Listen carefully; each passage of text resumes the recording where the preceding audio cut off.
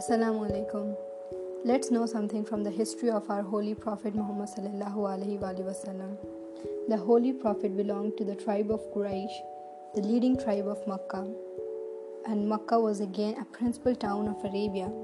The Quraysh were descendants of the Holy Prophet Ibrahim alayhi salam through his son, the Prophet Ismail alayhi salam.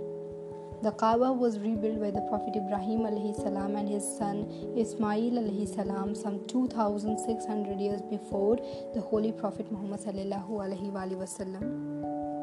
Now let's know something about Arabia before the time or at the time of the birth of Muhammad sallallahu alaihi wasallam. Now at the time of the birth of the Holy Prophet, the world seemed to be passing through a period of extreme moral and religious decline. The conditions in Arabia were especially worse. The Arabs suffered from extreme moral vices such as drinking, gambling, and brutal deeds during frequent and endless fights due to tribal rivalries. Although the Arab believed in the supreme God and in the prophethood of Prophet Ibrahim alayhi salam, yet they worshipped many other gods in the form of idols, and they had installed some 360 idols in the Kaaba, which they used to worship, one for each day of the year of 12 months. Now, people in Arab used to pay the annual pilgrimage to the Kaaba and worship these 360 idols.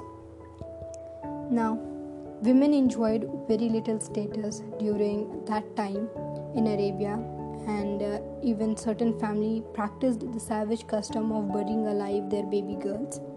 Slavery was also common among them during that time, and the conditions of slaves were full of misery and extreme hardships. It was among such people that the Holy Prophet Muhammad sallallahu alaihi wasallam was born.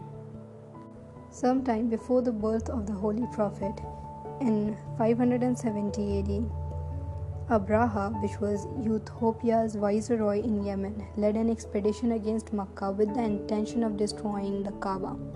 But his expedition completely failed. A large part of his army, which rode on elephants, was destroyed by an epidemic. Now this year, which was 570 AD, is known as the Year of Elephant, and the incident is mentioned in the Holy Quran, chapter 105, verse 1 to 6. Let's talk about the birth and childhood of our Holy Prophet. The Holy Prophet Muhammad sallallahu alaihi wasallam was born in Makkah in 570 AD, and his father Abdullah died sometime before his birth. His mother, alayhi salatu wasalam's mother, name was Amina. The young Muhammad sallallahu alaihi wasallam was brought up under the care of his grandfather Abdul Muttalib, the chief of Makkah. He entrusted him to the care of a wet nurse whose name was Halima, and this was the custom in Makkah.